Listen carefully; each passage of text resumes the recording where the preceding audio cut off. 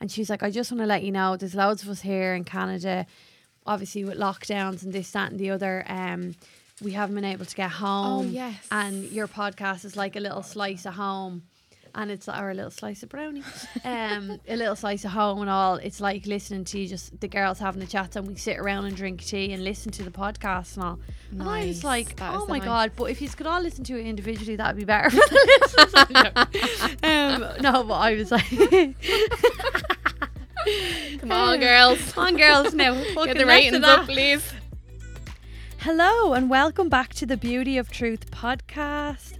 I hope you're all keeping well and safe this week. I know this week's announcements have people feeling a little bit low, a bit depressed, a bit hopeless, to name a few of the feelings we're all feeling this week. Another 6 weeks of home workouts and banana bread, some walking, maybe watch a bit of Bridgerton though. There's always time for a bit of Bridgerton if you haven't watched it. It's so good. And I'm not going to preach and tell everybody how they should feel and what they should be doing, but definitely do make sure to check in on friends and family this next 6 weeks. People are going to need as much support as possible, because I know a lot of you guys have actually reached out to me saying that the podcast is keeping you going, which is so nice to hear. But I do hope, and I just wanted to take this moment to say that I do hope everyone is keeping well and safe, and the end is near. But speaking of checking in on friends and family, me and a couple of my close friends, we've been making sure that we've been checking in on each other with long voice notes during all these lockdowns. And one of my friends is in with me today to talk about her recent experiences with miscarriage and molar pregnancies. Aoife McDonnell is a really good friend of mine. She's the creator and owner of her own PA agency, a PA agency that she's created mainly for influencers and business owners. And I leave the Instagram page in the show notes if you guys want to follow her. But Aoife comes on the podcast today to discuss her recent experiences with miscarriage and molar pregnancies. It's a difficult conversation to have and to listen to, I won't lie. But Aoife wanted to bring awareness to her condition and to help women who suffer in silence to know that they are not alone, and it is okay to talk about your miscarriage or difficulties in pregnancies, or in fact getting pregnant at all. Aoife is one of the bravest, kindest people I've ever met, and she tells a story with warmth, strength and pure positivity. I say in the episode myself, I don't know that I would be able to personally sit here and tell the story if it was in fact happening to me. I'm honoured to be able to give her this safe space to tell her story, and that this story is a story to help empower women and men who experience problems such as Aoife. I hope that you enjoy listening to Aoife's story, and welcome back to the Beauty of Truth. Oh, and before we get into it, this podcast is recorded and produced at Primal Productions Studios, and you can find them on Instagram at Primal Pro.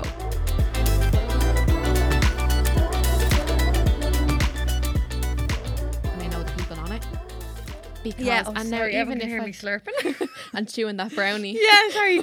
You know, brownie gets a bit like stuck in the Some teeth. Some people have like a fetish for listening to people eat like into microphones. Sorry? No, that's a thing. There's a name on it. It's like ASMR. Oh, ASMR. Yeah. Sorry, Carly said this. Yeah, when I was drinking. Yeah. Yeah, people have a thing for it. So chew that brownie into the microphone. Right, everyone who's into ASMR, we've got it for you here today. Okay, let's get started, because we'll be here all bleeding like. Oh my God. So, Aoife, thank you. So, ASMR, that's all I can think about now as I try to get this brownie out of my mouth. Too close to the microphone. Yeah. But thank you so much for coming on to the Beauty of Truth podcast. It is so lovely to have a friend on. Thank you for having me. I had to do very little prep because I know you inside now. And sorry, oh my God, don't eat brownie before you do a podcast. Thank you, Mom. Yeah, thanks, Mom. They weren't fun brownies, so they were just chocolate brownies. But sorry, yes, it is so nice to have a friend on. I didn't have to do like loads and loads of research. I didn't have to like I didn't have that. I get very nervous before podcasts. Do you? Yeah, because like I haven't had any like best friends on. I've had friends. Yeah. But, I'm like, honoured to be called a best friend. Of course you are. If you voice note, sorry Dan, you're also a best friend. Which is why I didn't get nervous when we did your episode, which if anyone wants to listen to was the bonus episode of season 1. But what was I saying there now? I'm your best friend. You're my look, if you voice note 3 times a week, you're in the best friend category. Yeah, everyone's like, oh yeah, that's a qualification. But look, let's get into it. For anyone who because I will put a trigger warning on the show notes for a couple of the things that we're going to discuss today. Yep. I'm sure the title of this episode will have gotten people thinking anyway and wondering what we're going to talk about today. But before we get into all of that, just tell people a little bit about yourself. I think it's such an Irish thing. I feel like uncomfortable telling anyone about myself. I'm like, I'm Aoife and I'm sitting here with a cup of tea. I'm Aoife and we're best friends. And that's it. End of podcast. So I suppose how we met, I'll start. I am a makeup artist and I worked in the airport in Mac and I worked with you, for you. I don't know how to say it. No, we worked with is it with together? That's not a word. We worked together. Worked together. Yeah, I was a trainer. Anyone who actually, I don't know if I've ever said it on the podcast, but I was a trainer for Mac for travel retail for nearly 4 years. Yeah, and you worked in one of the doors that I worked in. I did. You never ever thought of myself as over anybody. Yeah. No. And I never worked felt together. That way. Good. These chats. A couple of people are probably listening going, she's a fucking arsehole to me. Didn't feel that way No, to me. never. So yeah, I'm a makeup artist. I'm a makeup artist, makeup tutor, and I've also worked as a personal assistant. Personal It's like and something private. real, like it is private. It is private, very private. Personal assistant, I suppose. I just fell into it about 5 years ago and I'm still doing it now. Recently launched kind of a business down that road. Yeah, I'm 23 from Kildare. I always Like, eye roll when you say you're 23. I'm so old. No, you're not. I'm your not old a wrinkle friend. on your face. Not That's a the wrinkle. Botox I got before I'm Christmas. so jealous. But yeah, I don't know really what else to say. Going through life at the minute like everybody else is, and yeah, I don't even know why you have me here. No, stop. So I think recently a lot of people, well, now you've addressed the elephant in the room. I think a lot of people will wonder why, like with the title of the podcast and the show notes and what this is about, you are going through life at the minute, and at 23 you've actually had a lot of life experience, and I think that's why sometimes, even though I'm like I'm a couple of years older than you, we always connected. I always found you to be like, when you told me your age, I was like, what? I thought you were like 40. Thanks. Not looking. It's all that Mac-con makeup. Yeah. No, but I thought that you were the same age, or like I actually thought you were probably like 29, 30, a lot because of people say that very, to me, very, very mature. So I think give yourself a little bit of credit. You actually have started your own company at 23, which is incredible. And you've been going through a lot of hard experiences at the moment. So do you want to talk us through a little bit about what's been going on? Yeah, without going, it would take a long time. But no, it's a podcast. We've all the time in the world. I do love a long podcast. Yeah, go for it. So I suppose just to give a brief kind of synopsis, in the end, say around, I would say December 2019, myself, my boyfriend Sean, who were together Sean. 9 years this year, decided December 19 that like I've just always wanted to be a mum, always babysitting kids since I was 12. I had a newborn baby at their christening, and how I even thought someone would leave me with a newborn baby at that age, I'll never know. But there was obviously something. Yeah, they wouldn't have left it with me. No. I was in a hotel room and everything. I wasn't even in a house, like mental. Right, we won't name those parents. No, still friends though, so it's all good. Child is alive and well. Always wanted to be a mum. So, and Sean a dad. So we decided end of 2019 that we would try for a baby in 2020. I've never even said that out loud to anyone else bar Sean, so that sounds so weird saying out loud. And February we started trying, and very luckily fell pregnant in April. In where are we dates wise? Trying to think back, June, I was waiting on my routine 12-week appointment, and I got a tiny, like when I say tiny bit of spot in one day, I mean I could have imagined it.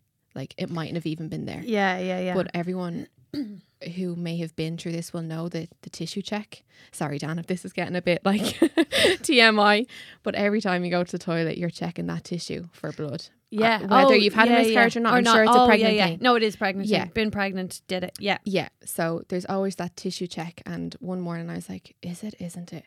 And the fear of God set in.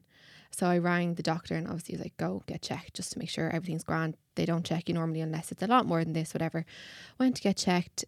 To be honest, I was a bit fobbed off when I went in, as in, don't scan people for this. Like, you really don't need to be here. All this kind of jazz. This is in the hospital? In the hospital. Okay. In a prefab outside the hospital, the midwife was like, yeah, look, we don't scan people for this, but you're here. I won't give you a wasted journey. We'll scan you anyway, but sure, come back to us in 2 weeks. And I was like, okay. Waiting, I just had that gut feeling. I was like, okay, scan me and tell me then everything's fine. Up onto the table, like she scanned me and I knew by her face just dropped and she went silent and didn't open her mouth. And that moment I was just like, okay, this is what I thought it was, but was praying it wasn't going to be. So there was nothing on the screen, the scan. Well, there was, but the baby say wasn't developed as much as it should have been. Straight away she was like, yeah, okay, something's not right here. And I was like, I just bloody knew it. I just had that gut feeling. And isn't that terrible that they made you feel like, because I think as soon as you're pregnant or you've got that motherly instinct of, or you know your body a little bit better than you did before because you have to. Yeah. And you obviously knew. But I never understood when people said, I just knew. You're like, but how did you just know? Yeah. But then everyone's so different. I know a friend who was pregnant and had a massive bleed at like 22 weeks and went full term and delivered happy, healthy babies. Yeah. Do you know what I mean? And it has happened. So and this is why, like, pregnancy is so complex. Yeah, so like, I think I was so aware of what could happen. Basically, anyway, it was there 10 weeks. Something wasn't right. And this kind of went on for, I would say, another month and a half. Basically, you just have weekly checkups and scans. Then they confirmed after another 3 or 4 weeks that the baby wasn't growing and this was no longer a viable pregnancy. So I was 14 weeks at the time, still hadn't miscarried at this rate. So they had put it down as an incomplete miscarriage. So my body hadn't registered. Sorry, that was my phone. All right, Robin. Put that on silent on airplane mode, and Dan is going to beat me when you leave. I'll just block his view there so you don't get daggers. So yeah, by 14 weeks, still hadn't miscarried, and they gave me the option then of medical intervention or conservative option, which basically for anyone who hasn't been there is you can take medication to allow a miscarriage to take place at home where you're comfortable. Some cases warrant a D&C, which is dilation and curettage, I think it's called. I could be saying that wrong. It's a procedure where they medically remove everything from your womb. Or conservative management is just where you go home and you hope that it all happens naturally. I'm saying naturally with the two fingers. What are they called? The little inverted quote unquote. Oh, I don't know. Look, you know what I'm talking about. So where it happens naturally, which is what I chose, just to see, I suppose, how my body reacted. Luckily, it did happen naturally. It did take an extra couple of weeks, so it did drag it out a little longer.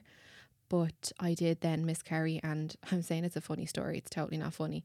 I was in the drive-in cinema and we were watching a movie, and I was starting to get what would be known best as like contraction pains, because your body has to contract to miscarry. Right. So I was sitting in the car. Is it painful? Yes. It's like, all I can explain, I didn't know this is what contraction pain felt like, because I have no kids already. You get this intense tightening feeling in, I suppose, your womb, right in your the lowest part of your stomach, and it gets so high to a point that you can't breathe, this pain. And when it gets to the point that you can't breathe, it just drops away. And that happens every few minutes. And that's all I can imagine a contraction to be. And the midwife said, that's what it feels like. You get to a peak of pain and then it just drops. And then it comes back every few minutes. And you see, I'm saying right because I didn't have a contraction on Avery. Right. Like I had nothing. Right back. I had no really? contractions like she. So I can't even, like, that's why I'm asking you, is it pain? Yeah. Was it painful? Because I wouldn't actually know, even though I have a child. Well, that, like, I haven't obviously given birth, but in the same sense, it's very similar. when you miscarry, because your body is still birthing this it's done baby. everything that it's naturally until that passing this point, out. So same process has to happen. So yeah, sitting in the drive-in cinema, Sean and I in one car and our two friends in the next car, and I rang the hospital and they were like, there's nothing we can do. If you can manage the pain at home, comfortable, just stay there. There's nothing we can do. You can take Panadol or Nurofen. And I was like, give me fucking morphine. Like, yeah, no. So looking back now, we finished the movie. I think we were watching like The Joker or something, stayed there. Stop. Yeah, went home that night, and this is like, if people are funny about listening to this kind of stuff, like, Do we trigger warning? Say it is what it is. Yeah, it's quite deep. I passed the embryo, fetus. I don't even know terminology. Like, it's funny saying it out loud. And that was it. Everyone was like, oh my God, you're going to get this massive bleed. Like, control it. You won't be able to, kind of thing. And I was like, oh my God, the torture inside of me, like waiting for all this stuff to happen. Yeah, jeez. And all like, because there's a comfort, I suppose, in being in a hospital around people who see these things day in, day out. I remember when I was pregnant, I was very sick. I actually wanted to be, the people are like, I want to go home. I was like, no, I want to be in the hospital. Yeah, but I suppose it's comfort, but like, it's scary either way. It's scary, but I knew my body was doing what it needed to do. Yeah. And I had chose the natural option, not that it's any better than any other option. People choose whatever is right for them. That's just what I wanted to do. And by doing this, I was like, my body's doing what it needs to do for this process to happen. And I was, in a sense, very glad about it, because I didn't want medical intervention at that point. I was like, I really want my body just to do its job. It couldn't do its job. I know this sounds like sad, but to hold the baby. Now I'm going to get emotional. It's okay, take your time. But do your job and... Sorry. Take a minute, take your time. Do your job and at least do this right. Yeah, give me this. Give me something. Give me this. Yeah. You didn't give me are what you working? Yeah. Do you know what I mean? What's going on? Yeah. Time to like... Click in, please. Yeah. Give me your job. You owe me this. At least. Yeah. No, 100%. And it's something like, it's a good way of thinking of it as well, though, in the like, because while you're talking in my head, I'm like, because my option probably would have been the hospital. Yeah. And the reason why I in my head, I'm like, why would you go home and do that? But actually, I actually really appreciate you letting your body do exactly what you've said, what it's meant to do. And it's a good way of looking at it, because it's a good way of kind of testing yourself, and testing the psychological side of it, that you can do it, and that you're going to get through it. And it's absolutely. And I take comfort, I think, I know for example, with birth, anything that makes you happy or induces that, like, hormone, what's the happy hormone, Endorphin? Yeah, endorphins. Anything that releases endorphins helps birth happen and speeds it up and everything. And anywhere you feel loved and safe and everything speeds up a birth, because your body is not in like fight or flight. It's comfortable and safe and relaxed, and it's 100%. Not afraid. Exactly why I got pregnant. It's the happiest time in my life. There you pre-pregnancy. There you go. No, honestly, and I wasn't planned. I've told you, like, that just happened out of nowhere. There you go. Makes sense. And I was like, I honestly, hand on heart, I was not scared of what was happening. And I think if I was at all, I would have been to the hospital. But I was safe. Sean was by my side. Yes, we were sat in his car. Like, we went home, had my moment, did what we had to do. But I knew I wasn't in any danger. There was no risks. My body was doing what it needed to do. I'd have a checkup in the next couple of days. But all the hospital were waiting on was that to pass. And once that happened, perfect. Yeah. And that's what happened. And can I ask, when you went in for the scan that day, so we're going to wind back a little bit. I'm probably jumping in a lot of parts. You're not. Look, this is a really, really testing story to tell. And even though we're friends, we've mics on, that people are going to be hearing this. It's, but I will say there another reason, and we had this conversation off air, about the reason why on Instagram you've started to tell your story this time around, and we'll get to that as well, is because there's so many people that are afraid to tell their story. I think miscarriage for a long time has been a little bit of a dirty word. It's whispered. I mean, I worked in a female dominant company for 8 years, and you know, anyone who's worked in that sort of industry sees it in women all the time. But it's like, she's how could you put it? And it's all very silent. I sounded like Avery talking gibberish there. But that's it's what it is. You know, and it's not a dirty word, and it actually happens so often. And you should be allowed to talk about it, and you are allowed to talk about it. And I think when I always know when, like with cancer, when I hear people talk about it and their experiences, it gives me comfort because, and I think COVID as well has us all living in a way where we all feel like we're doing it on our own. And it's a very lonely thing to go through, because not you know, the average person isn't going to take to their Instagram stories. But I think when you hear it and it's happened to you, it kind of gives you like, oh, thank God, it's not just my body. Yes, it's not just as well. me. Like when you say that, I wouldn't wish it on anyone, and you, I'm sure, with cancer. But when you're like, thank God, I'm not the only one. Oh, of course. Do you know what I mean? And that's what what people get from it. And comfort in numbers, 100%. Like, it's awful that, like, you know, and not, again, you don't wish it on anyone, but of course you do get comfort in numbers. And it is sometimes, or you're having a really, like, just a really tough time in general. It might have happened months ago, and you just hear like someone else's story. And I think, like, I'm an oversharer.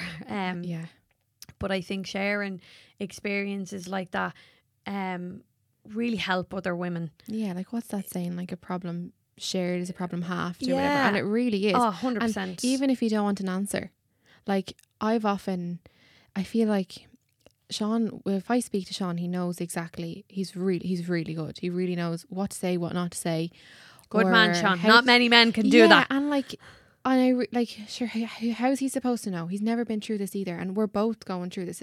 Although I'm telling my story, it's ours. Of course, it's not mine. It's mine, but it's ours completely. And he just knew what to do. Whereas I would speak so openly, but I love my family to bits, and I love all my friends. But sometimes when you say it to someone else, you're just throwing solutions and answers, and I don't want a solution, because there isn't one.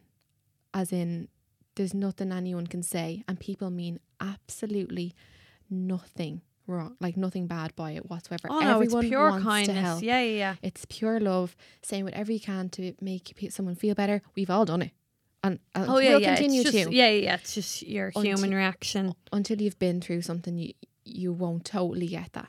But yeah, definitely sharing your problem, because it's not like you want an answer or solution. You just want to get it off your chest. Yeah. And it's why groups work. Like, you know, if there's a cancer support group, if there's a miscarriage support group, it's why they work, because you connect with someone on a different level then. You know, well, in most cases. And then some people who have never experienced it just actually have the right touch. Yeah. Do you know? Yeah, 100%. I always think of Elaine Cruz in that sense. Like, I could ring her and she just knows what to say. She's like mythical in that sense. I have a friend like that, Ali. She's absolutely like, she'd literally be like, okay, do you want to talk to me today? Because if you want to talk pure shite, I'll talk pure shite, and we won't talk about what you're going through, but we'll talk pure shite. And I promise we won't talk about it. But if you want to talk about it, I'll absolutely talk about it. And I always come away with something that I'm like, thank God I spoke to her today. Or, you know, she says something that just sometimes clicks, and I'm like, why didn't I think of it like that?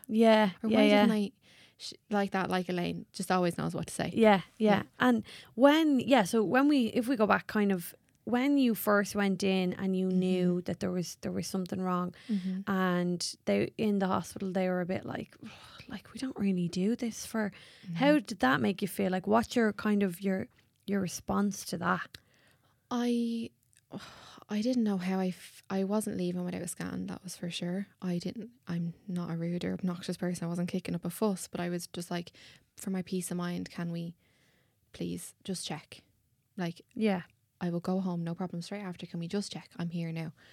And I think anyone who's pregnant, even especially first pregnancy, will get that 12 weeks is a long time. And if you because if you find out early on, it's nearly a full 3 months. Like, do Yeah, you know what I mean? yeah, it's a long time. Yeah. So I was just a bit deflated, I suppose. But I was glad. I know it sounds funny, but I was glad when she found something wrong, because I was like, no, like, you know what I mean? I was right. And I obviously didn't say that to her, but I was just relieved that I just knew, and I'm glad someone listened and she did it. And then she was kind of like, I'm sorry. Do you know what I mean? Yeah, She's yeah, like, yeah. Fair play to her, like, yeah. oh, I'm really sorry. Normally this isn't what happens, but there's no two stories that are the same. And Yeah.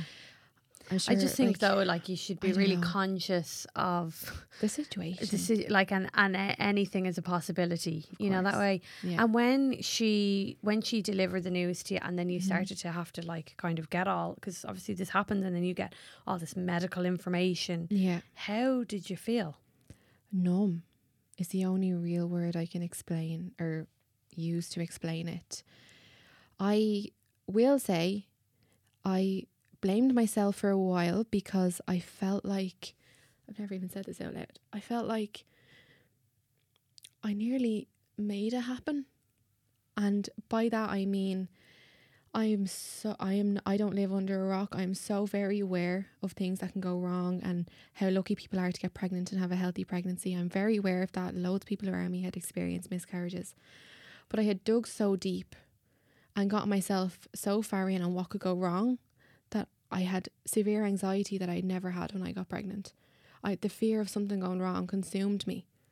And of course it wasn't my fault. No, of course. You know what, I know that. Yeah, and that goes without saying. But I was consumed with the fear of something going wrong, and it did. But you know something, Aoife, and I can tell you this now, even if nothing went wrong, you'd have felt that way. I know. I honestly, like, and you know what, it doesn't go away. Yeah. Like, it doesn't go away. Like, I don't know if any, and it's funny, I was only talking to someone who I is kind of more of an acquaintance, a friend, and through Instagram chat the other day, and we were talking about, you know, like, the anxiety of, like, stupid stuff. Like, I do have, like, and I've never said this out loud, and people might think we're both fucking batshit crazy sitting here, but I'm going to say it wouldn't be wrong. Yeah, because I'm just going to say how it is. Yeah. Like, I do get anxieties of, like the Avery in traffic. Yeah. And things that have not happened or nowhere near happened, or, like, mad stuff. Like, that, you know, probably mad will not anxiety. happen. But And then all of a sudden you've lived this scenario, and the clock has gone by an hour, and actually you're sitting in a bucket of sweat, yeah. and everything is fine. Yeah. But your anxiety runs away. Totally, And, like, totally. I So was wearing please, I know you don't, Yeah. but I just need to say it. You know, no woman, and I'm sure every woman who experiences a miscarriage, and I can't speak for them, but I'd imagine feel the same way. Feel like it's me, it's my fault, it's my body. Like, guys kind of get off without that feeling in one sense, because Their the physical body isn't linked. Yeah. Totally. And I know everyone says now, and to be fair, every midwife was incredible. I won't pass without saying that. Did you go to the rotunda, or where do you go? I am in the Coombe. Yeah, because I think midwives are unbelievable. Angels. Earth angels. Even that girl that first was kind of fobbed me off. I had repeat appointments, as I said, for every week for a couple of weeks. Yeah, and she was and there. I saw her all the time. Now, I didn't have her again, but I saw her all the time. And she always made sure to give me a smile and that little comfort eye that you're like... And she remembered you. Yeah, she did. did. Yeah, which is really genuine. And I don't hold a bad thing against it, because I'm like she was just in work. Yeah. Do you know? It was what it was. Yeah. She sorted me out. I got looked after. Just be conscious, hun, next time. I can say that because it wasn't me. Yeah, I'll get into that again, but there was again today, like, oh yeah, I was just like, you won't say that to someone next time now, will you? Yeah. Oh, I'd say that happens a lot.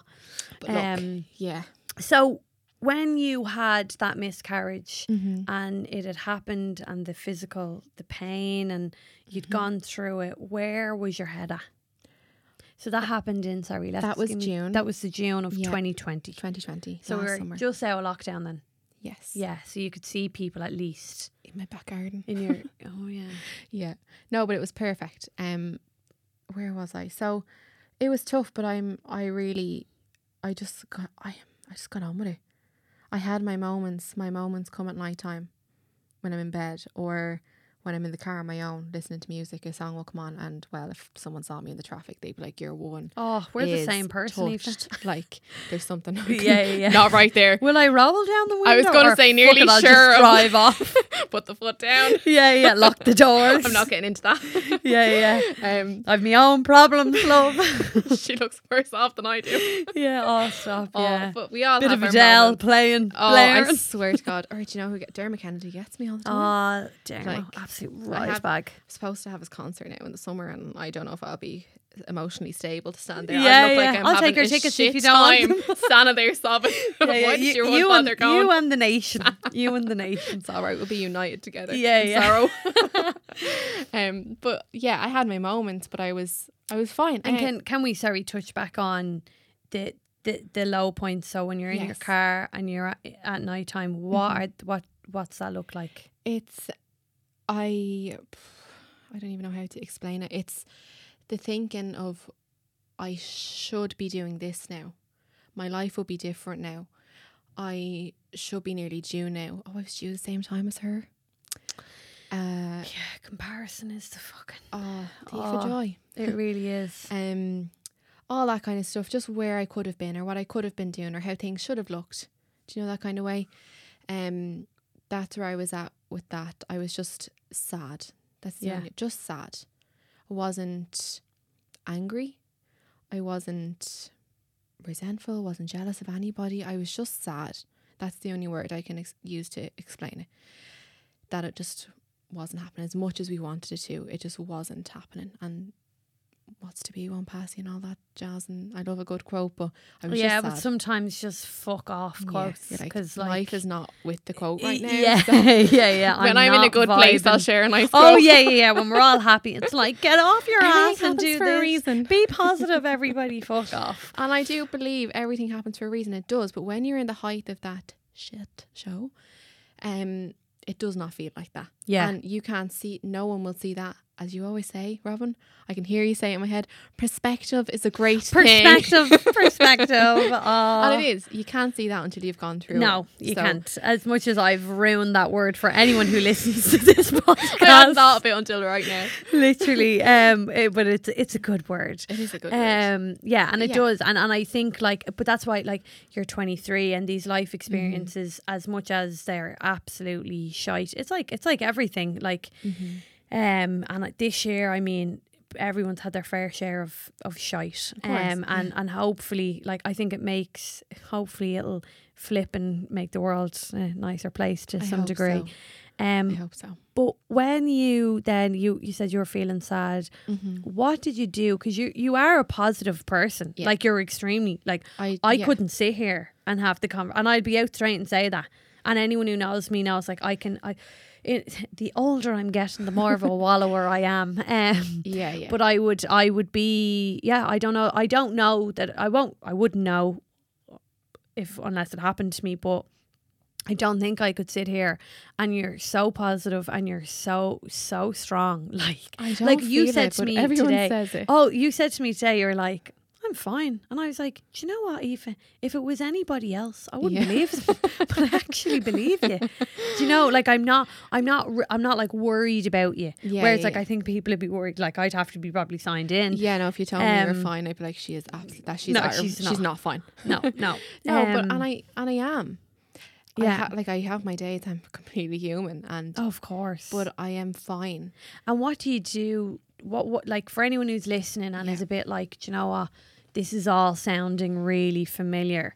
And this is kind of where we're robbing a little bit of what Dan does in his podcast is about the things that people put in place to feel better and have more happiness and wellness in their life. What did you do after that happened and you kind of the sadness was starting to take over? What steps did you take to get yourself back up? And so I think that's something that's really essential, is putting things in place for yourself. If you can't, allow somebody to help you do that.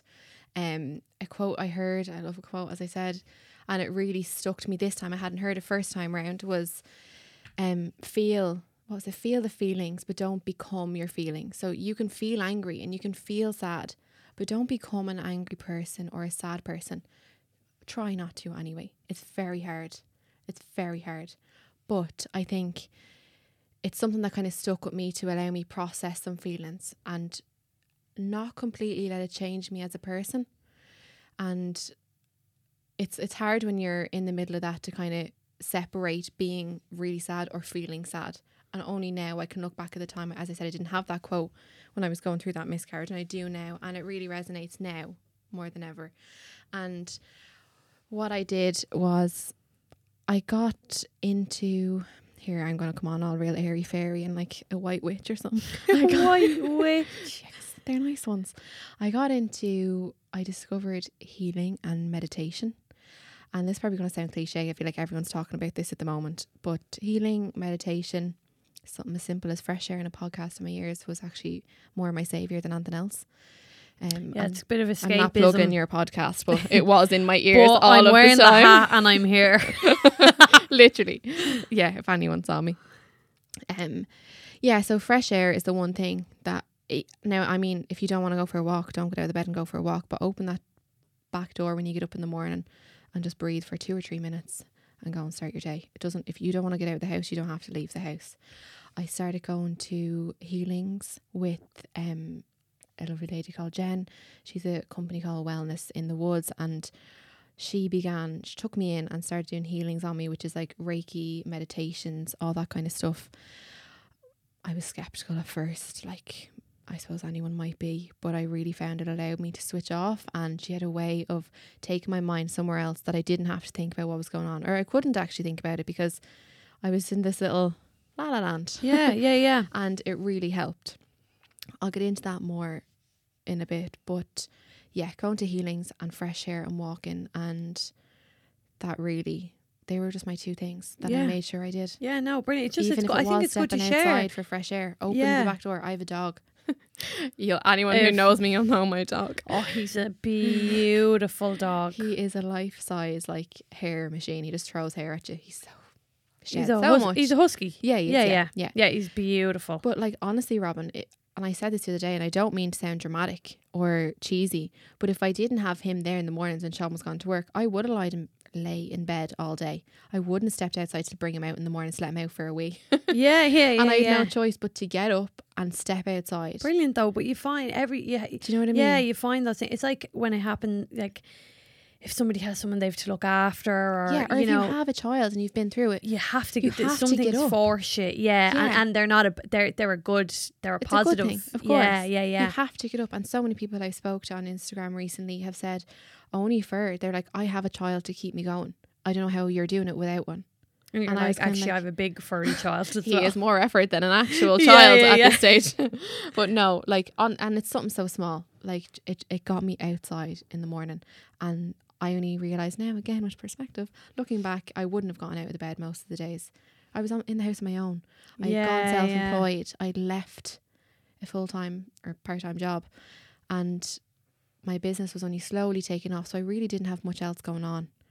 COVID obviously was happening. Sean and I lived on our own. There was no one else in the house all day. It's very isolating. Very easy to stay there all day and not move. Yeah. Curtains closed. I was going to say, I think that's what happens. Like the stuff that has gone on, like in my family, and maybe I'll do a podcast so I can go into detail just of my story. Yeah. But give the peeps what they want. I don't know if they'd want that story now. But there are days, and I understand. I don't understand the feeling that you have when you have a miscarriage, but I understand sadness, and it's so easy to just literally knock it out of bed unless you've got physically something that you have to get up for that's depending on you. And sometimes like a job isn't enough to do that, or it's not your all. normal stuff. It's something that won't essentially survive without you getting out of the bed. Yeah, life or death, like literally, like a kid or a dog. So everyone responsibility. I have 2 dogs. I don't know if I'd get out of bed for them too. And I would, of course. But if that was that was June 2020, and then yourself and Sean, you then decided that you wanted to try again. Yeah. So tell us a little bit about that story. Yeah, so we pretty much decided as soon as I had the go ahead from our GP, and was fit and healthy to try again, we could. We were told you don't have to wait a certain amount of time or anything. Yeah, You I was used going to to have ask. to. Yeah, do you have to? No, one midwife did say in passing. She was an older lady, so I don't know if she was kind of in a bit of older times. She was like, Yeah. now I wouldn't be going again now for another 3 months. At least leave it that. But everybody else said there's no evidence to show that waiting makes any difference, really. Now, Okay. very dependent on your actual circumstance, like this. As in as I'm saying, yours. my personal Yeah, of miscarriage. course. Yeah. So that was June. Fell pregnant in October Okay. again. Just October gone. October gone. Yeah. Absolutely delighted with myself. I know, I remember. Yeah, like delighted. And actually one thing I will say is, and I did it the first time as well, and it's relevant to this, keeping it a secret until 12 weeks might serve you well. Absolutely wouldn't have served me well. First time around, nor this second time around. I told my closest friends, people like you who I would talk to more than 2 or 3 times a week, my family, like immediate family, Sean's immediate family and our immediate friends. And I have to say, without that support bubble, whether we had a miscarriage or we didn't, we needed either way. Yeah. And these are people, like everyone's like, don't tell anyone until you're 12 weeks. Oh, Jesus. I don't know if it's like just it's a... It is an old thing. Yeah, it's a kind of like... And it just puts all- the all fear of God in tradition. you to say, you're nearly like, what's a tempting faith by telling people any time earlier? Yeah, You know what I mean? And as Sean and I said to each other, no matter what happens, these are the people we'd be telling either way. If all goes well, they'll still know. If it doesn't, these are the only people who will know anyway. So no matter what, they're going to find out. So we use that as our support bubble both times. So again, got pregnant October, absolutely delighted. My mum and dad, God love them, came straight down to the house. They were thrilled. Told them straight away. I held it for them for a few weeks the last time from them. But this time told them straight away. They were straight down the house because I was on my own. Really emotional. Never for a second did I suspect anything would go wrong. A second time. I was like, hardly twice now. Yeah. Hardly. I was in a totally different mind frame. I've been going to Jen for my healings monthly, the week of ovulation, every month. And very good. funnily enough, Jen actually told me I was pregnant before I knew I was pregnant. She was the one who told me to go home and pee on the stick. She's like, you're pregnant. I was like, Jen, go away. And she's like, no, I'm telling you, you're pregnant already. And I was like, go away. The test was negative that night, but the next day it was positive. And I was like, how did you know? Yeah. I was like, maybe you are a witch. You are a white witch. But yeah, so absolutely delighted, and everything was going really well. Like had all the symptoms that I might have had the first time. I was just tired the first time. This time around I was nauseous. I like the spinning and feeling didn't leave me for weeks. Yeah, no. Awful. Worst nightmare. People have it worse, don't get me wrong, but it was awful. Everyone always says that. Yeah. No, but like everyone always like, what's that word? Like, it's like, oh, there's always someone there's worse always off. someone worse. I'm like, you're pregnant. It's horrific at times. Just allow yourself that. I know. And I was like, oh, someone's worse off. I'm It's like, so you're Irish. allowed to moan. It's I know. absolutely a tough show. Yeah. I know I did. I felt every single bit pregnant, and like every symptom. Sore boobs, not vomiting, nauseousness. Or nauseous. My English is not great. Yeah. Sore back. I'm dyslexic, sure. You wouldn't even notice. Sore back. Everything. Yeah, felt you had. wonderfully. Oh, I remember. Yeah, you had bad back pain, hadn't you? Really bad. Yeah, but I suffer with back pain daily anyway, so this was no different to me. Felt wonderfully ill pregnant, and I was happy for every single day of it because I didn't take it for granted, because I didn't feel that way last time. Every day that I still felt unwell, I was like, yes. Yeah, so it felt like a different pregnancy now. I was like, okay, this must be real. Like this is this isn't gonna. The sicker I am, the more this baby's growing and taken from me. And I was like, yes, okay, I'll take this, no bother. If I have to lie in bed with sickness all day, I'll do it. Anyway, so that was grand. Went for my routine 12-week scan. I hadn't gotten that far the last time. I had brought myself in previous at 10 weeks. So went for my routine 12-week scan. Went through everything, got my lovely envelope with all the like new mom stuff, the pregnancy bits, got my bloods done, had a lovely midwife take all my history, went for my scan. And again, I just heard that silence. That's At your 12-week scan? My routine scan, yeah. It was deafening. Like, I really believed everything was fine. How could it not be? Like, I was so pregnant. Do you know what I mean? Yeah. Like, how could it not be? And they were like, oh, maybe your dates are just off. And I was like, no, I've heard this before. Like, basically what I saw on the screen was what they described as a snowstorm around an embryonic sac or fetus. So it's like, it just looked wrong. Okay. And they were like, yeah, no, maybe your dates are just off and everything hasn't grown and, you know, you're just a bit off with all that. And I was like, no, but this time around I was kind of spoke for myself. I was like, no, but that's not normal for 12 weeks. Like, that wouldn't even look like a 6-week pregnancy, would it? And they were like, no, not really. And I was like, okay, so get someone in here. So like, I do really well with information. So if you actually tell me what's going on, I can cope with it. Don't go silent and whisper amongst yourselves in the corner. That kind of thing. I just do better. So Matilda, she was so nice. I know everyone's name this time. Yeah. She's like, look, right, I'm going to have to get someone else to scan you. My senior midwife came down, scanned me again. Yeah, Aoife, this really doesn't look right. We're going to have to send you up to the early pregnancy unit. And the minute they said that, I was like, okay, it's definitely not good. That's where I was sent last time when it was a miscarriage. Yeah. I was totally holding it together till then, and they were like, you okay? This is where you go. Here's your directions. I was like, yeah, perfect. I was sat in the corner and she just looked at me and she's like, I'm so sorry this is happening to you, Aoife. But when I say, like, she looked into my soul, she looked into my soul and I just sobbed. And I was just like, I'm so sorry. Like, I couldn't control myself in that moment. I think it was just the shock hit me. Because you really thought that everything was fine. Yeah. You felt totally different this time round. Yeah. And I'd made it to that 12 weeks. Yeah. Without a single doubt in my mind. I was mentally stronger. I wasn't as anxious as I was the first time around. I'd really worked on myself to get to that point. And yeah, I just didn't expect anything for a second time, and went down to the early pregnancy unit. Another lovely midwife scanned me, and then she was like, oh, I have to get the head consultant down now. So I was waiting on a 4th internal scan, and this is a lot of poking and prodding. Yeah, no. And I was just lying there. I felt numb and raw. I would, like, sorry to be vulgar, I was lying half naked on the table waiting on 5 people to come one after another and just poke and prod at me and discuss their feelings in the corner. Yeah. And I hadn't a clue what was going on, but I knew it was serious because they needed consultant after head, this, that or the other, to come and look at me. And I was like, this is not what happened last time. I was just kind of told it was a miscarriage and go home, and if you're comfortable, stay there and you're grand and that kind of thing. Whereas I seemed to cause a bit of a stir amongst the midwives that day, and in a nice way, and they were all busy around me. Yeah. So anyway, consultant came down and she explained to me that what was happening was a molar pregnancy, something I had never.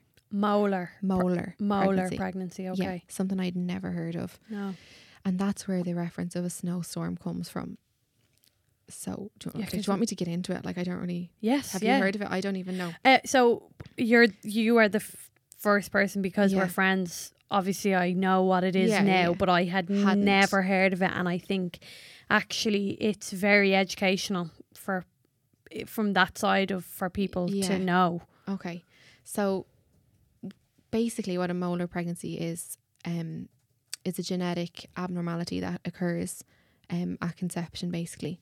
So if you want me to get sciencey, either 2 sperms fertilise 1 egg, or 1 sperm fertilises an empty egg.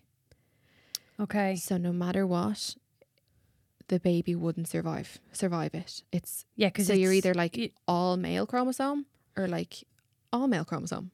So there's no 50-50 going on there. Okay. So you have all dad's chromosomes here or no mam's, and one of dad's went in here. Does that make sense? Yeah. So the chromosome balance is off, so the pregnancy won't. It's all male chromosome, no female. Okay. Right. So, but it will still attempt to develop. And that's where the problem comes in. So I was still pregnant. My scans showed the sac, the embryo inside, fetus went through all them stages.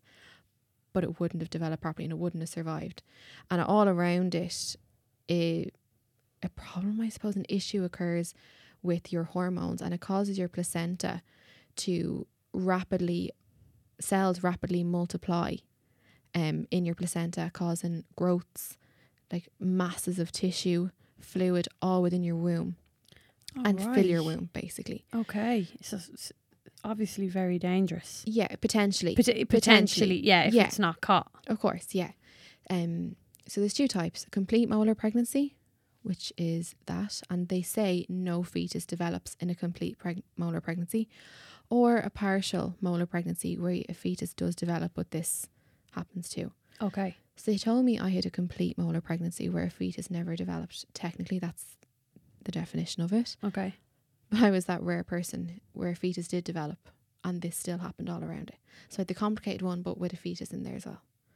Right. Okay. So you actually had the growths grow and the masses Around of tissue. So you can imagine the little egg you get up in the corner in your scanner with the little bubble, and all this tissue was growing around it. And that's why it looks like a snowstorm on the scan. Because it's just literally blobs and of fuzz tissue and was what you can see. So immediately, like, they cannot let you go ahead with that pregnancy. So I had a D&C scheduled then for the next day. They have to remove it, and like, when I say that was the most horrific day, I don't think I took a breath that whole day. I was just inconsolable. From that moment, I was that was like a 9 to 5 job in the hospital. I went in. Sean's mom had brought me in for my scan. She was in the car park the whole time. Because you were in there on your own? Yeah. Oh my God, Aoife, I actually... Second time. And in my head, I'm not thinking COVID times because I obviously didn't get pregnant in COVID times. Mm-hmm. Oh my God. And that was the same for miscarriage number 1. It was also COVID time. Fucking hell. Like, is it so... I'm sorry, and not to get political like and about COVID, but is it so necessary for like, what do you have to gain? You had sex with the person to get pregnant. Yeah. So you're talking about close contact and they can't be in there with a mask. I'm not being funny, but for my D&C, I had a COVID test. I had the results within 20 minutes. Yeah. If it gets to that, and that's necessary from the hospital. Okay, I know it would put a lot of pressure on staff to do that with every single partner to come in. Like, I get it, but... So I'll set a prefab outside. Like, I really don't care. Like, I know it's terrible. Like, I'm sure there's people crying out for jobs. You could get people in to do, like, if they're, in my head, I'm like, there's no excuses with the amount of money that's being spent on COVID payments. Things like that can't be spent. Money can't be spent on. So like, we won't go down that rabbit hole. Coming soon. COVID talks. Yeah, Jesus Christ. No, let's not even get into that. Yeah. Depressed the life out of everyone. So yeah, basically, that was a long day, and just to touch on what's involved for anyone who I hope never has to go through that. I'm going to be really frank with you. Yeah. Don't know the full ins and outs of what happens in a D&C, and the reason being, one, I haven't had a really, really, really close person other than yourself go through it. Okay. And 2, if I did know someone who went through it, was all very hush hush. We're not going to talk about this and ask don't questions. say it to them now because you're not supposed to know. Yeah, exactly. Okay. Exactly. So for anyone who doesn't know. Okay, so it's a procedure. It's very quick. Basically, I don't know medical terms, but you're put under anaesthetic. You are put to sleep, and basically they evacuate the contents of your womb with a suction pipe. Evacuate the contents. That's his best What a way to describe That's that. how they say it. That gives me a clear image. Evacuate the contents or products of the womb Okay. and it's via suction. And what's the aftermath of that? Like, so you're unconscious, Sleep, which is quite nice that you're... don't go away from me unless you're putting me asleep for that. Yeah. So what's the aftermath of that? So for me, there's just a risk of a lot of bleeding after that. It really depends on your circumstance, I suppose, how your body reacts to that afterwards. A lot of bleeding, possibly. But after that, if they have taken everything out, your body should get back to normal, and that should happen in about 4 to 6 weeks. Okay. And like if you have a regular period or whatever, that should happen within the next 4 to 6 weeks. Okay. But with your case, what is the aftermath now? You've had your D&C. Yeah. So with a molar pregnancy, you have your D&C, and I might just add a horrific moment, like a horrific thing. I felt that was horrific that happens during that day when you go in for your 12-week scan, find out you're miscarrying, then find out it's a molar pregnancy, and then find out you're coming in the next day for surgery to remove it all in the space of one day. No, in the space of one day. Oh, like that okay. happens. So I went in for my normal 12-week appointment, and by 3 or 4 o'clock that afternoon, all this had happened, and like this, all the information I got. And oh yeah, it's a lot. one thing that just didn't sit right with me, and this is a bit disturbing, was I was made sign papers, which I know I have to sign my consent for. They were like, so when we evacuate the product of the womb, would you like us to dispose of it? Do you want to know if there's a fetus inside, or do you want to take it home and like do something with it yourself? Can you just sign there what you'd like to do with this? And at that moment, I was like, okay, this is a bit inhumane. This is where the phone should be picked up. Is there anybody outside that you'd like to bring in with you? Like this, do you know, like... You were on your own. I sat there. I was like, I'm making this decision for Sean and I haven't a minute to think because I'm being rushed to go and get bloods done now. Like, it's just, there's a lot in it. Yeah. I think I've said this on other podcasts before. I think with people in hospitals and, you know, anyone in that sector, they sometimes, I think they're overworked. They're there all the time. There's a disconnect. Sometimes, yeah. You know, there's like the woman who handed you that paper might have handed that to the last 10 patients. And it's just, I have to get this signed because there's paperwork to be done. And I was coming on to, like, they fit me in last minute that day. It was a Friday. There was no one around. So they were so out there. They were like, get out the door. But in that, it's just for people that might have to go through it to expect it, because I really didn't. Yeah. And that was fine. So D&C happened. Sorry, I'll get back. It's so hard to know where to stop talking and like what to do. Come here, it's fine. Chop out any bits you need, Dan. But yeah, so after D&C with a molar pregnancy, basically what you're waiting for is your HCG level to drop, because when all them cells multiply in your placenta, your HCG level, which is your pregnancy hormone, which is what makes a pregnancy test go negative or positive when you wee on it, has skyrocketed because there's so much going on in your womb that your body is like, oh my God, I'm so pregnant. Like, your womb is full. Okay. Your hormones are flying. These cells are rapidly like multiplying at a scary rate. And that keeps your HCG really high. And what happens is you're then monitored every week with a blood test to make sure that that's dropping after your D&C. That goes on for 8 weeks. And then once they get it to drop to what they call their normal level, they have a scale of what's normal. Then you have a 6 to 8 month follow up every 2 weeks to make sure it stays there. So there's a lot of aftercare for a molar pregnancy. And yeah, and like within that time, you're not allowed to try to get pregnant again or get pregnant. It's quite dangerous. So obviously when you get pregnant, your HCG hormone spikes, but they don't know if that's because of a molar pregnancy or if it's because you're pregnant. Okay. So then you kind of come into like risks and complications that might happen.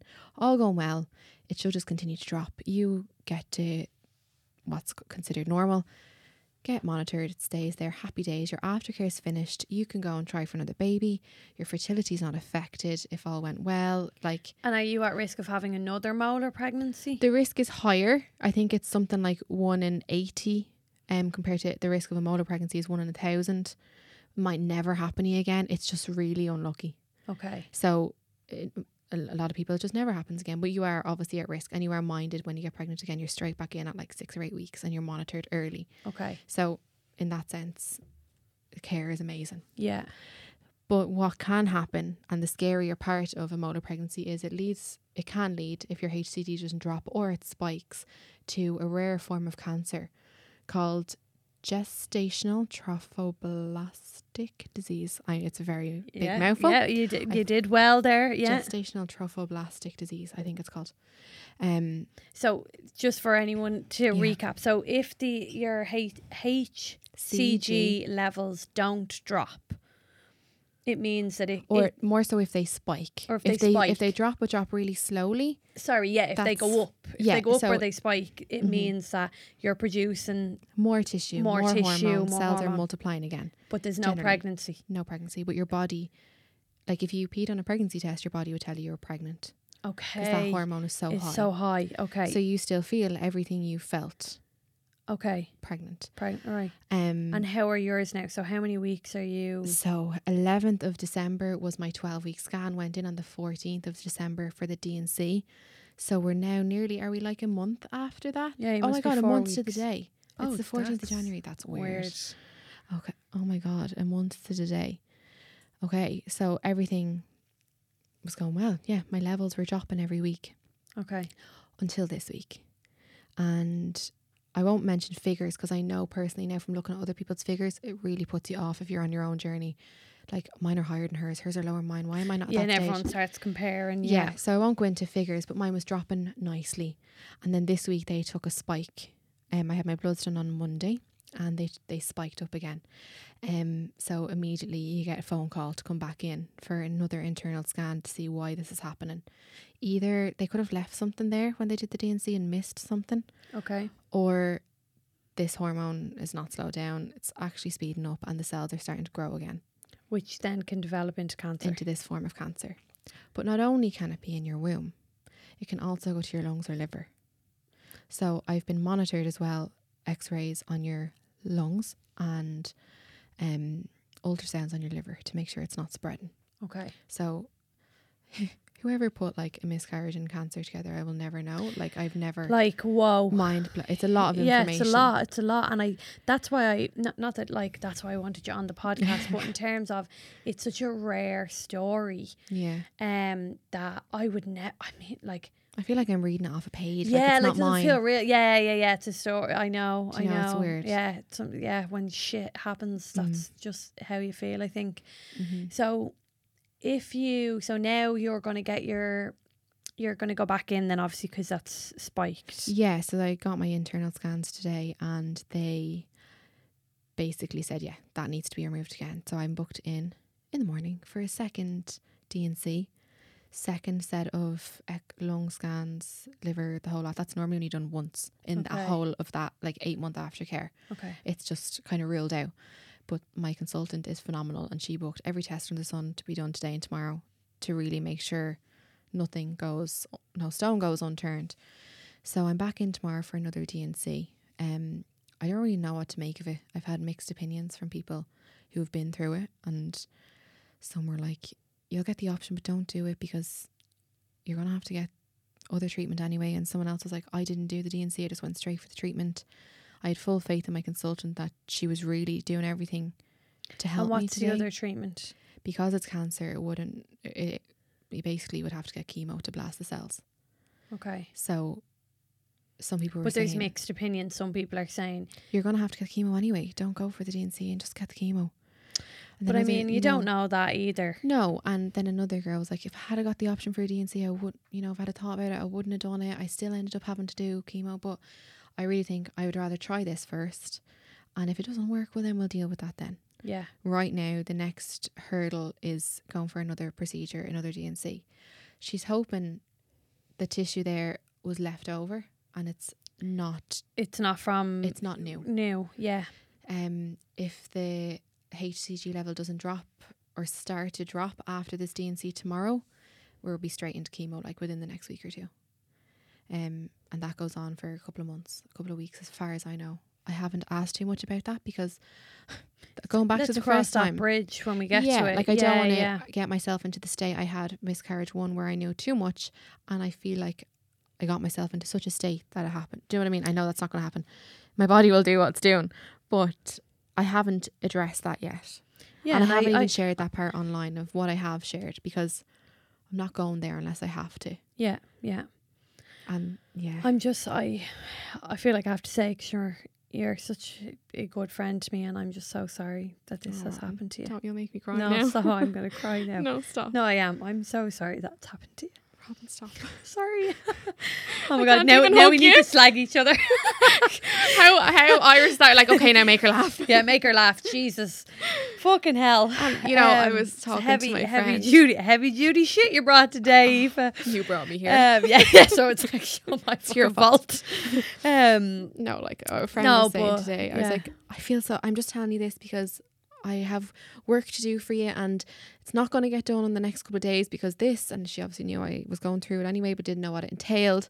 And I was like, I really don't mean to sound dramatic, but I'm in hospital tomorrow and I'm getting a second to D&C, sound and dramatic. I can't do this because I'll probably, need to start chemo the next week or two, and blah, blah, blah. And she was like, would you ever? Yeah, I don't mean to sound dramatic, but I'm just having my second D&C in the last, fucking 4 weeks. I can't believe it's 4 weeks. That's weird because 4 weeks today I had my first D&C, and now 4 weeks I'm having a second. Yeah, That's well, look, mad. let's hope now tomorrow, all the positive vibes, that tomorrow goes well and there's no chemo needed, and we'll keep anyone who's listening to this episode, we'll keep everybody up to date then on how you're doing, of course. And like, just to mention, it's not also as scary as it might seem. It's not your chemo, it doesn't affect your fertility going forward.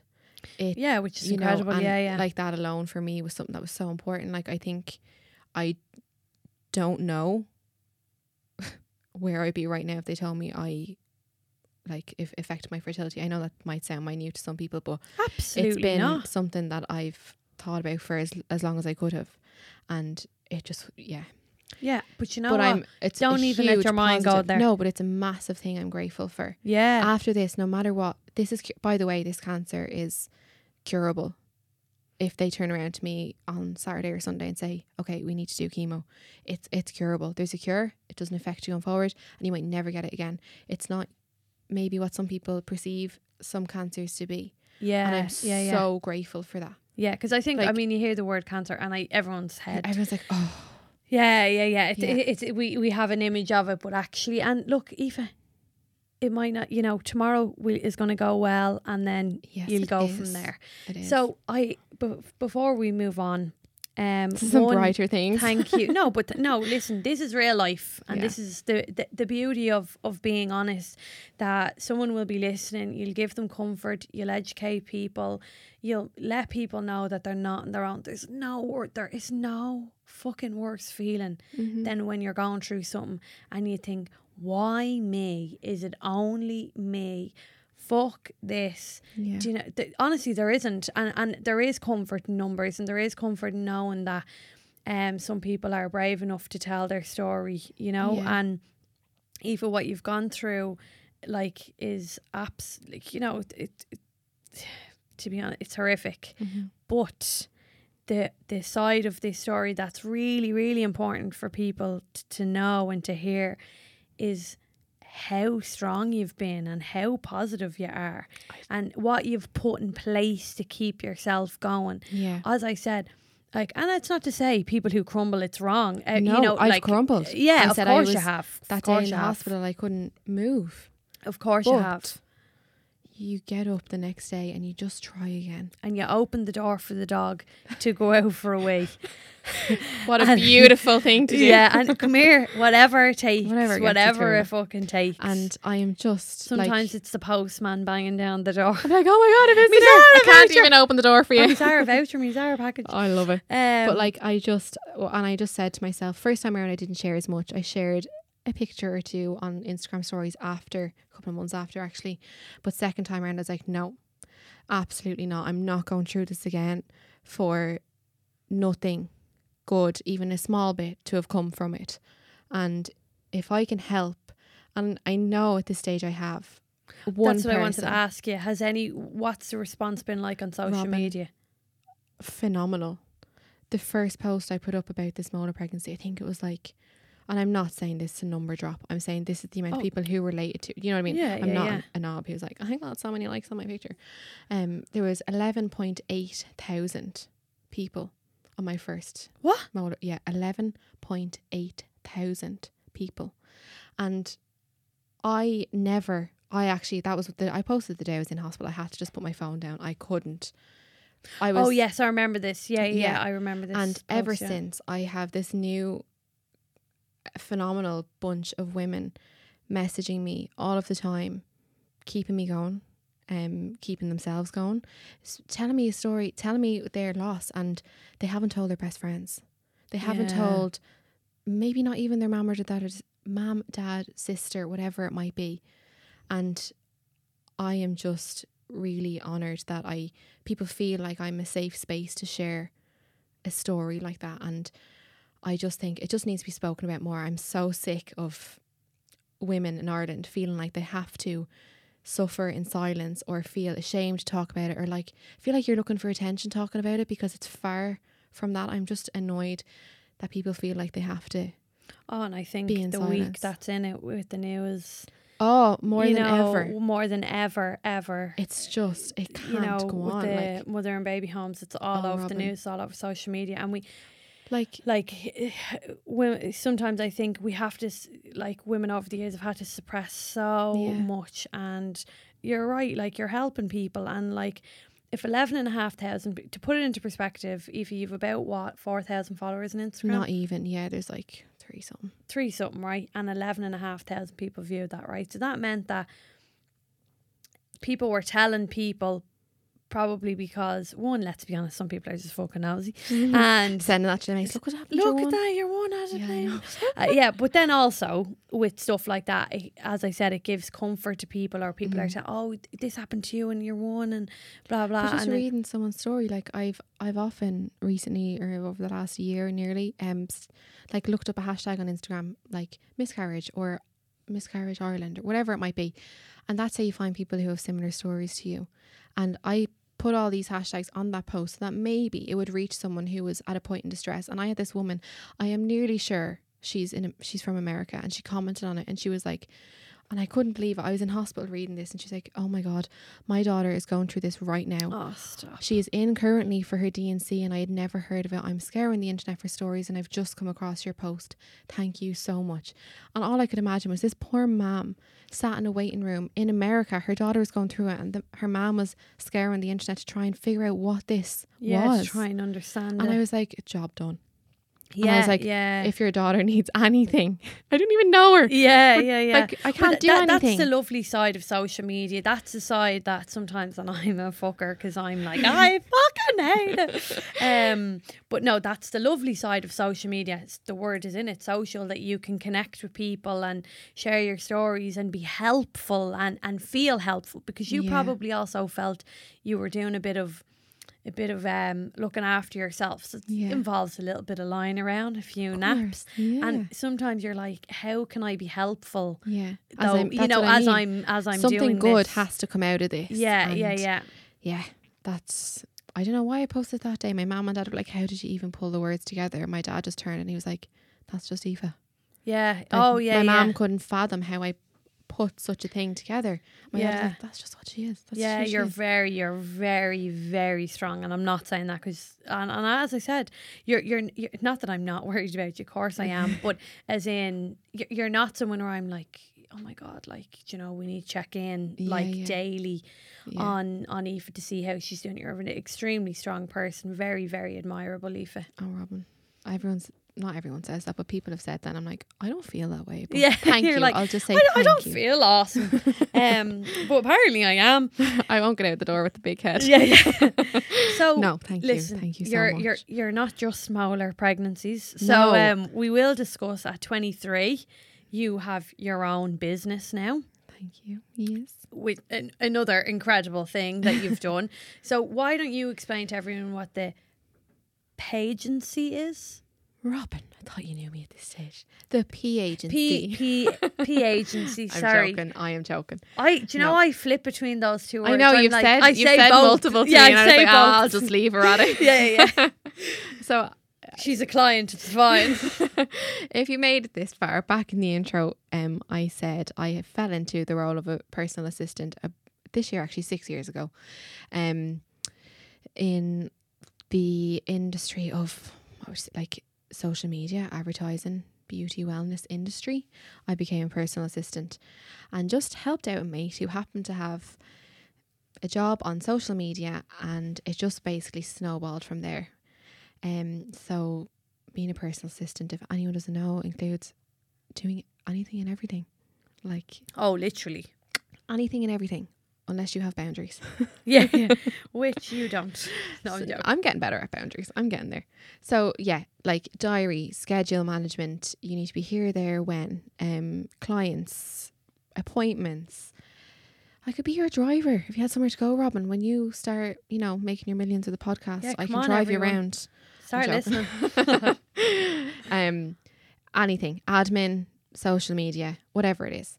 And thoroughly enjoyed it. I think I really get a kick and a buzz out of actually helping people. You're Like also being extremely organised. Yeah, and not for myself, but maybe for other people. Yeah. Yeah, no, I do. I enjoy bringing that element of, I suppose, organisation to people's lives that helps them. And you become, and I never viewed myself as this, but you do become, is it indispensable? No? Yeah, Is that a indispensable. word? Or Indisposable? indispensable? Indispensable. Indispensable. Dan is giving us a thumbs up. I was like, please, somebody. Dan knows that, like, I don't even know my English job is title. Pretty shit. You become so indispensable to somebody because if you kind of, I suppose, go full time into it, someone cannot run their day or their business without all the behind the scenes work. And if that's all you're doing, you become invaluable. That's the word. Yeah. Sometimes what you do is invaluable to people. And I just found there was a need for it, especially in that industry. So yeah, basically 6 years on, I then am now PA for 5 people. And they're all pretty much influencers, aren't they? To a degree. Give or take, yeah. Yeah. Yeah. Definitely. You're like everyone except you, Robin. You're influencing more than you know. Oh, sure, look. No, but yeah, so I just love that industry. It's somewhere I've always worked. Even before I was a PA, I did social media for brands and stuff on Instagram, and was writing knee deep in all of that stuff, and I just really enjoyed it. And so anyway, yeah, 6 years later, busier than I have been as a PA than ever. And obviously with COVID, it's been a bit slow naturally, but I decided in February, before this all really kicked off, I was leaving my job to do this full time and launch a business out of it. So that's what I did. I left my job in February and launched the PA agency only actually, I would say, 2 or 3 months ago now. Yeah. But I was already working as a PA anyway. So yeah, this was it was more just the so like officialness. Yeah, like making it official on Instagram. Because if it's not on Oh, Instagram, it's not on Instagram. it It didn't happen. Yeah. So what do you do? Nothing. Okay, cool. So you just send it home, yeah. I do sit at home. But yeah, basically I really wanted a flexible work life. Didn't want shift work. Didn't want someone to tell me be here, there, everywhere, 9 to 5. I wanted to work for myself. I enjoyed being at home, being able to do what I love at home, live my life without being on the M50 in traffic every day. Yeah. Just loved flexible working, and all them years working as a PA, I just wanted to work for myself, and I technically work for people, but they employ me. Yeah. You know, I know. do you know what I mean? Yeah. Like my service as such. Yeah. So yeah, only launched that really recently, and thankfully, I'm really busy, and in a good way, as in like I get so awkward talking about myself, not to toot my own horn, but it is really picking up, and there's such a demand for it that I didn't even realise existed. I will say it's genius, right? It's absolutely fucking give me niche all the market jobs genius. you don't want to do. Yeah, but you know why it's genius as well, right? PAs have been around forever, right? Of course they have, But yeah. you've hit a market that needs it. So all of these bloggers and influencers, there's so much admin that goes behind hashtag ad. No, there actually is. So much, of course yeah. there is, because it's a transaction of cash. It's a business. Yeah. So you can't. It's a business people deal, aren't just like. handing over. Well, some of them are just handing over money. I've heard stories. The tax man is coming for you all. Not NDAs. I'm joking. Yeah. I just learned what NDA is. Robin. Non-disclosure agreement. Yoo-hoo! Working in pharma now, bitches. So yeah, there's so much admin that goes in behind all of that, like exactly NDAs, the transaction of and just the logistics of all of that. But then you have to create the content and actually follow through on the job, or you might have to be here, there, and everywhere. And before that, obviously, there was people. They're out doing talks, they're in store, they were doing all that sort of stuff. And it's such a fucking genius idea, because they get, like, okay, as an example, I'm working full time, and I'm not even just I'm working a 43-hour week with the pharma company. And then everyone's probably like, what? She's not a Mac anymore? Because I just never put anything up, because it was very messy. I was trying to get my head. Listen, that's another podcast. Anyway, I won't bore people. I still, when COVID lets us all run a makeup business and a bridal business, and you know yourself, bridal bookings, just the email alone takes so much. And then podcast, and then a child, and then a family. You don't give yourself enough credit. Do you know what? No, I don't Robin, know. You don't. But you actually don't. But for example, we're talking about you, even not me. Roll to verse. You very much, what's the word, are invaluable to someone. Like I got you to do a bit of emailing for me and just a little bit of organising. Oh, and then I have merchandise, trying to order that. And getting the logistics and all of that sorted. So like there's just so much that, and like I'm not a blogger with all of that other stuff going on. So it is a brilliant idea. So can I ask you, what is your thoughts on the owl influencing world? Well, I've been working within it before the influencer world took off as the influencer world as we know it today. All them big influencers today were only babies at the time. Baby influencers. They had blogs. They were on Facebook. Had actual blogs. Yeah. On Facebook, like proper day one, like Snapchat. But I was Snapchat. Yeah. I was only going through Snapchat the other day, and I was like, I followed every influencer on this, and I don't use Snapchat. Yeah, I never had it. Yeah, for the purpose of this, I was like, how long have I actually been here? But yeah, I loved it, and I do love it. I don't enjoy. That's why I love working behind the scenes. I don't enjoy, say, being out the face and being an influencer. But I adore the work that goes on behind the scenes. And there is such a stigma around influencers and that whole business. And I get it. I absolutely get it. And I also think, it depends what you're really asking me, but I do think it's a job that no one's done before. There's no rules. There's no one who's been there, done that, and is like, this is how you do it. There's no guidance. Oh, don't worry, one of them will write a book soon. Waiting for it. Do you know something I don't know? No, I don't. I'm just being a bitch. But like, do you know what I mean? Yeah. In that sense, it's just not been done before, and you're learning how to do your job. It's like your first day in a new job, but at the eyes of like 200k people. Yeah. Do you know what I mean? Do you think though, because sometimes, right now, I'm just going to be a bit mean here. I'm not being mean. No, do you know what? I'm actually not being mean. I'm being real. Sometimes my feeling on it is like, so see what you're saying, like the work that goes into it. Yeah. I just think the one thing that's bothering me at the minute, and I have a lot of friends who are influencers, and it is a great gig. I don't hate them, by the way, as a disclaimer. I don't hate anyone. I just like the it's very hard. No, like brain surgery is hard. Yeah.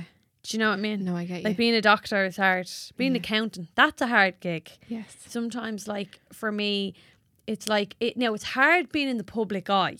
Yes. That is hard, but that's the decision you've made. Yes. So, and I really don't think though most people who began in that and are now very much so in the public eye as bloggers ever intended to be. No, it wasn't how it was. Yeah. And you kind of fell into something again that you were like, oh, well, I was writing things about like that foundation. Yeah, and maybe it was Scaldy, and now like abuse. Yeah, and I definitely think the trolling's hard. As you just said, like there are trolling is disgusting, but there's parts of it that are hard. But 100%, you're doing what you love, so you're getting into these fab outfits. You're going shopping. You're posting your fashion posts. You love this makeup. You're working with brands that you love. The element of actually like taking pictures of yourself and maybe creating the content isn't the hard part. The hard part, in my perspective, is from a business point of view, what goes on behind it. So then like your editing, the back and forths, all that kind of stuff would be the harder part, I think, that most bloggers would find and just don't want to do it themselves. And influencers and bloggers on a different level to the rest of us. Like a PA probably knows their deepest, darkest secrets. We won't ask you them today. I would not have a job. Yeah. I wouldn't be working for people if I disclosed Yes, things. Exactly. But what is the psychological behind the scenes look like sometimes for bloggers at the moment. How do you mean? As in how they feel? Yeah, or, because like it's like we see everybody. We see a 1 second image or a 10-second video. We don't see the real person. But do you feel that what we see with bloggers and what really goes on behind the scenes are different? Yes. I find this hard to touch on as well because people I work for were my friends before I worked for them. Yeah. You know what I mean? So I find it... So you know them personally anyway. Yeah, before I ever worked for them and before they were the people they are today online. Do you know what I mean? Yeah. So I knew the people beforehand, and I do think maybe some people, and this is not just people I work for, shouldn't be online anymore. Yeah. If it gets bad. Like really bad. Yeah. People, I say it all the time. It suffers, and that's not like a secret to anybody. Oh, if no, you're that's online, general. you know this. That's general. Like, yeah. People suffer. Generalize. You could put us in that category. Yeah. You know, you could put anyone in that category. Like, I have been mentioned on these forums. And have you? Yeah. I'm gonna go search your name later. No, I was mentioned on these forums because I know certain people, or I might work for certain people. Yeah. And like, people just take the piss out of me, and I'm like, Oh I didn't even sign up for this. what? Do you know what I mean? Like, Yeah. Now I'm someone who's like, oh, they can feck off. They can actually go feck off. But I see on a bigger scale, I don't know how I'd be able to cope if I was in the centre of attention and this was all going on. I just see it from behind the scenes, looking at my friends, and it's shit. Yeah, no, it is awful. Like, it's there is really bad. like, I mean, everyone, psychologically, it's just not. I have seen it. No, it's horrible. Like, as in, I'm saying things in terms of like, it's more like, let's debate about this. It's an industry. We could sit here and talk about pharma in the same way. We could sit here and talk about cosmetics in the same way. There's parts that you like, but it's not nasty and malicious and with the intent to hurt a certain individual. Those forums are people who are, I say it all the time, fucking bored. Yeah. Nothing else to do with their day. And like, if anything, to be pitied. And sure, I went on, if anyone who is listening to this follows me on Instagram, and you should. I'm joking. Yeah. I agree. I went. No, I totally agree. I went. I went off on one a few weeks ago over the forums because I just think they're disgusting. Like, they really. I think if you know someone personally, you really see. Yeah, the other side of it. Yeah. It's very 100%. easy. People I don't know personally and are bloggers or whoever they might be online. It's very easy to be like, oh, here's your one again. Now look at that. Look at that. How come she doesn't deserve that or so on? Do you know what I mean? Yeah. It's very easy to go into that narrative. Yeah, I think you need to then, if that's the road you're going down, you need to take responsibility and remove the triggers. And I was Drew Hennessy's podcast, he talks about that as well. Like, removing the triggers from your social media, things that start ticking away at your mental health. Like, don't follow, mute it, do whatever you want, but don't put hate out into the world. It's not needed. As people say, put it in your group chat. Yeah. But have it over a cup of tea. Yeah, exactly. We Talk won't about us after this podcast if you want. Yeah, just don't send it to me. Yeah, 2 melters. I don't want to know. Yeah. But I do think you have to be responsible for the content you're putting out online. You have a responsibility to your followers. Yeah, on the flip side, yeah. Yeah, and this goes completely across the board. You have the responsibility, your platform or not, it's online, to put your best foot forward where possible. Be honest. Don't talk shite. Be in it if you're in it for the right reasons. If you genuinely love what you do. Like, genuinely love it. Yeah, I think when it starts becoming about like, how many ads can I get? It's very obvious. Oh, it's very obvious. Yeah. Very obvious. I think I'm a very honest person. If anyone who worked with me will tell you that. If you ask my opinion, I'll give it to you. And if I think absolutely not, then I'll tell you absolutely not. Yeah. You know what I mean? And I'm lucky that people listen to me when I say that. I'm not just saying it to be like, no, I don't like that. Yeah. But it's genuinely no. A good, strong, solid opinion. Yeah. So where do you plan now? Where is PA agent page? What's wrong with me? Do you want me to do anything for you again? Like, I'm actually going to play the voice note because I can say the name of your company. The P Agency. P Agency. When you see it spelled. Yeah, when you see it spelled. It makes like, sense. Come here, listen, I can't even read. But the P Agency. P Agency. what is the plan? Where do you see it? So Pretend COVID isn't around. yeah, so basically the idea of it is now I can't really take on anybody else myself, maybe another 1 or 2 people. Yeah, depending on their needs. Yeah. Of course, yeah. So the P agency is basically going to be a PA agency. The P agency is just a play on letters and words. Yeah, very love it. And I hope to, in 2021, we're in now, oh my God, I still say 2020. In 2021, hope to expand my team of PAs, but really focusing on the industry that I'm in and that I love, because if I don't love what I do, it won't get me out of the bed in the morning to do it. Yeah, And that's just it. And I've turned down a lot of jobs that I'm like, it's just not for me. I had not like an IT person. I had different things. I'm just like, no, I have to be passionate about it. Beauty, wellness, Instagram, like social media, marketing, love it all. Yeah. I will do my 1000% best at that. So yeah, gonna be bringing on a few more people. Gonna be this big. year. I hope Big so. things coming. And like, And if you are listening and you need some help, get on to Aoife. So Aoife, where can everybody find you? So I have my own personal Instagram or my business Instagram, whatever. There is the PA agency online, PAGENCY. On Instagram. Website is also ready to go, waiting on 1 or 2 references. If you're listening, please send me your references that I'm waiting for. I think that's me, actually. I know, actually, yeah, but no. They'll know. Yeah, and Instagram of the P agency, Aoife McDonnell on Instagram as well. And hit me up with an email if you're a deadly PA and you might need a job. Yeah, exactly. Absolutely. You have to be deadly though. Like, yeah, you have to be deadly, mad sound. Yeah. Oh, mad sound. And you have to love tea and chocolate. Otherwise, that has to be on the job requirement. I'll do the 100%. Job requirements up. That'd be you fun. Need another job? No, fuck no. If I get another job, there'll be nothing left to me. And I don't mean that physically, because there's loads of me. Will you stop it? As we eat brownies. Yeah, exactly. But listen, Aoife, everyone will, I'm sure after this this episode, will keep everybody up to date on how you're doing. And if anyone does want to get in touch and you're a PA, do get in touch with Aoife. I'll leave everything in the show notes for your Instagram pages and your website. And I just want to wish you the very best of luck tomorrow and tell you that I absolutely love the fucking bones of you. Oh, Robin. And you're my little young one friend. Stop it. Who's about 5 foot taller than me. And thank you. No, thank you so much for coming in. That was not an easy thing to do, and you're very courageous. Bored the ears off everyone, but thank you for having me, and I love you so much. Love you too, girl. Thank you. Thank you so much, guys, for listening to another episode of The Beauty of Truth today.